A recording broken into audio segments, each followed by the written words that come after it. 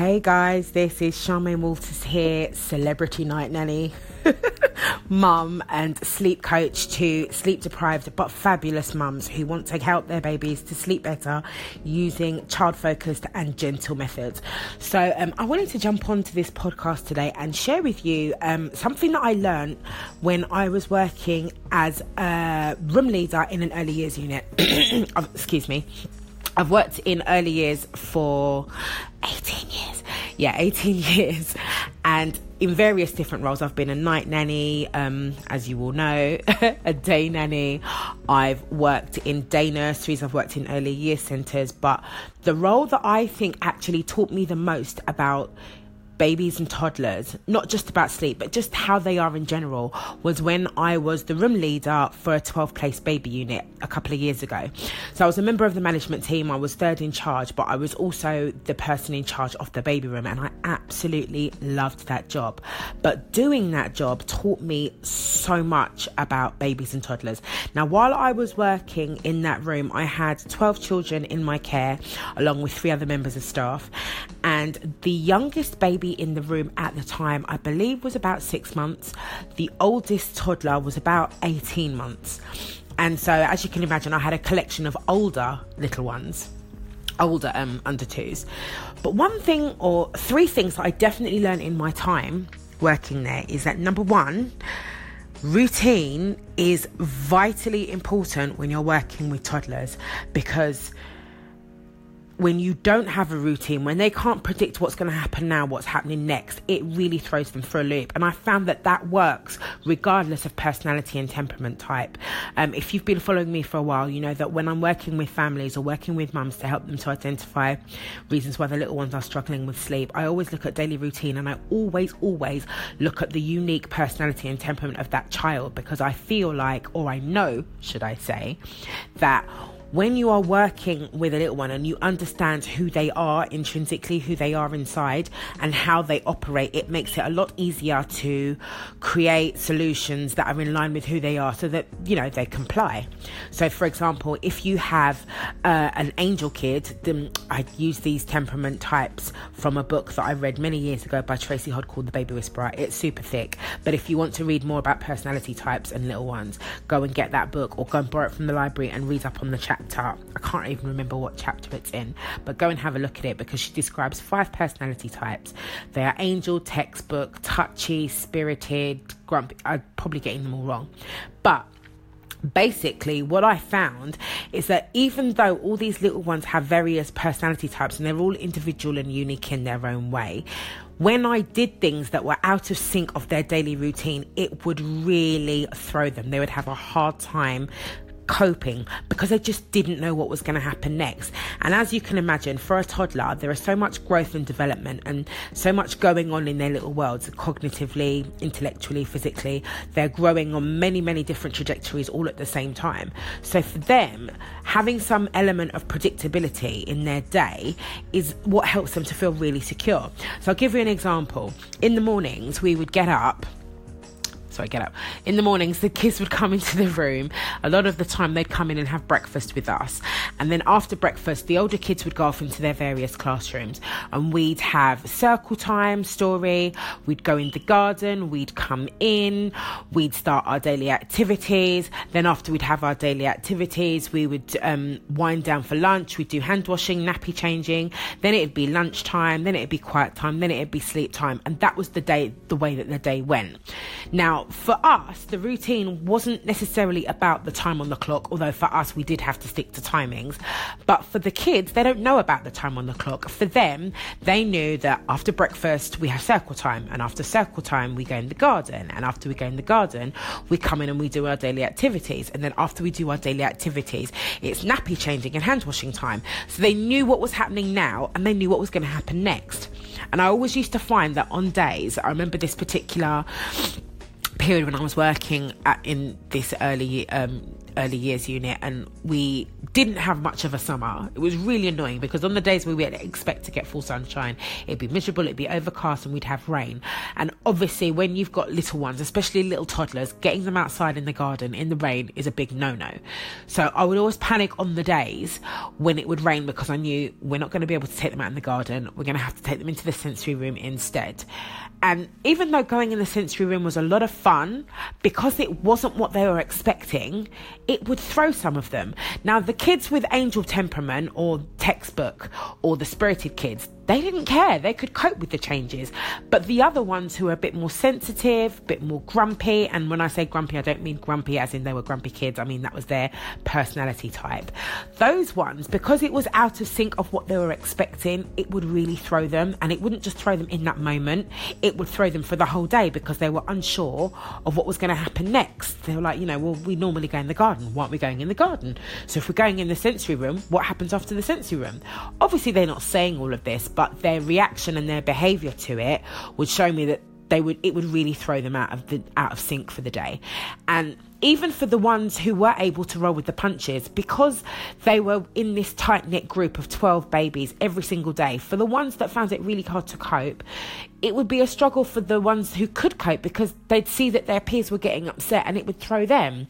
So that was the number one thing that I learned from running a baby unit, is that routine is way more important to our little ones than we give them credit for. So think about that if you've got a little one who really struggles at bedtime, if you're having bedtime battles with a toddler. Think about your bedtime routine. Again, I'm not focusing on the time on the clock. I'm focusing on the order in which you do things. Do you have bath every day? Do you brush your teeth every day? Do you have massage every day? And if you are doing those things, are you doing them in the right order? Because it might be that because you're doing things in a different order every day, your little one is a little bit thrown and doesn't know what to expect. And because they don't know what to expect, they feel a little bit insecure. On top of that, they're probably tired and it throws them for a loop.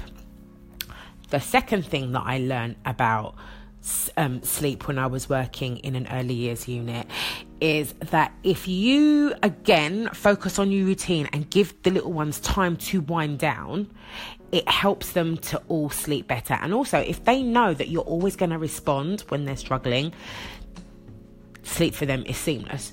So as I was saying, we would have our daily routine. We'd start off the day having breakfast, then we'd have circle time, then we'd go in the garden, then we'd do our activities and yada yada yada. But what would always happen is because we knew sleep was coming after lunch, we would start preparing them and start winding them down from during lunch. Now, obviously you can imagine, like, lunchtime would take a good 30-45 minutes, but it was just about bringing their energy levels up and then bringing them down again slowly, and again doing everything in the same order. So for example, we would go out in the morning after circle time where they'd get the opportunity to run around and go bananas in the garden, and if they couldn't, they'd go upstairs in the sensory room. Then after that, they'd have their daily activities. Now, their daily activity would vary on a day-to-day basis, but again, we always did it in the same order. So even if the activity changed, they knew that after this activity, it would be nappy changing and hand washing time. And that wouldn't necessarily be a calmer activity because, as you can imagine, they'd have their toys that they could play with and they could run around in the room if they wanted to. But it was definitely a calmer activity than the activity that we all did together in a group, and it would be calmer than when they were out in the garden. So it will be all about bringing their energy levels up, getting them outside so that they could have fun, run around and expel all that excess energy, and then bringing their energy levels down slowly. I found that after we had nappy changing and circle time and hand washing, we would then sit them down for lunch, and I would always play some really calm music throughout lunch.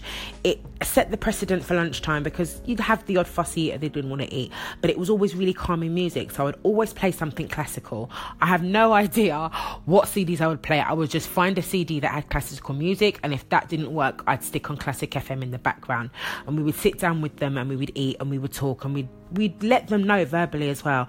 After lunch, we're going to wash our hands, have nappy changes, we're going to have a little story, and then we're going to go to sleep. So every day it was the same routine, but we would gently bring their energy levels down on the approach to nap time.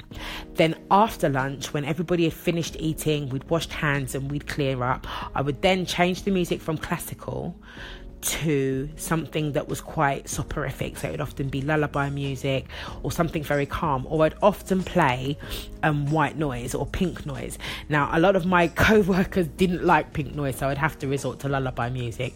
But what I did find is that when we changed the music, because it was music that was always played at the same time, at the time we expected them to sleep, even for the ones who didn't want to sleep, because they knew that the music was coming on and it was a cue and it was an indicator for them, they would be much more relaxed and much more peaceful.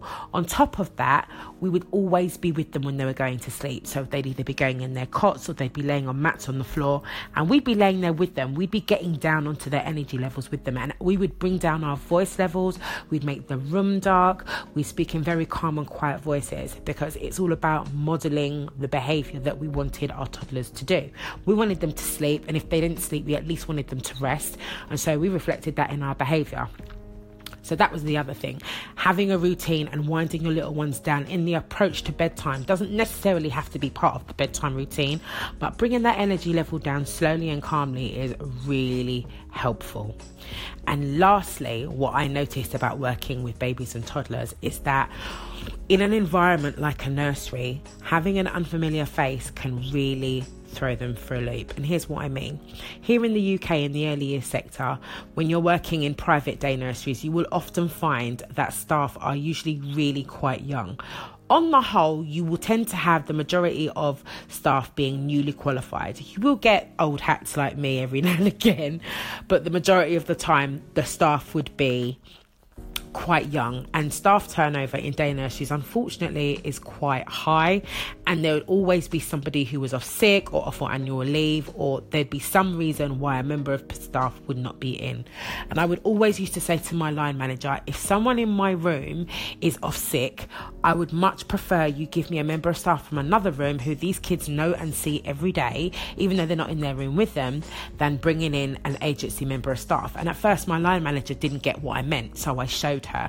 Whenever we had a member of agency come in to help and support us in the baby room, the kids would always be really upset, because it would just be an unfamiliar face, someone they don't know, someone who doesn't understand the ethos or how we run things. And you know, with babies and toddlers, like I said, because there are so much changes going on for them on a day-to-day basis on a physical, intellectual, psychological, cognitive and even nutritional level, throwing in more unfamiliarity into the mix would just really throw them and make life really, really challenging, not only for them, but also for us as staff. And when I actually demonstrated that to my line manager and I said to her, look what happened, she really got it. And I have to say, I'm so lucky that the manager that I worked for really understood what I was trying to do in the baby room, and she actually let me have free reign and do whatever I wanted. And it resulted in a very happy and very calm baby room. So that is what I learned from working with 12 under 2s. Routine is your best friend. Winding them down every day in the same way is super helpful. Even if they don't want to go to sleep, they're much more inclined to rest if you help them to wind down over a longer period of time, not just as part of their bedtime routine, but in the way that your routine flows throughout the day. And lastly, unfamiliar faces can really throw them. So try to keep things as routine, as regular as you can. Thank you so much for listening. If you would like to know more about me and what I do, then do feel free to go and check out my website and my blog at soundlysleeping.co.uk, or you're very welcome to come and join my online Facebook community, my private Facebook group called the We Want Sleep Crew. All you need to do is type into your browser bit.ly/We Want Sleep, all lowercase, and that will bring you to my group. Request to join, answer 3 lovely questions, and we will let you in. Take care. Talk soon.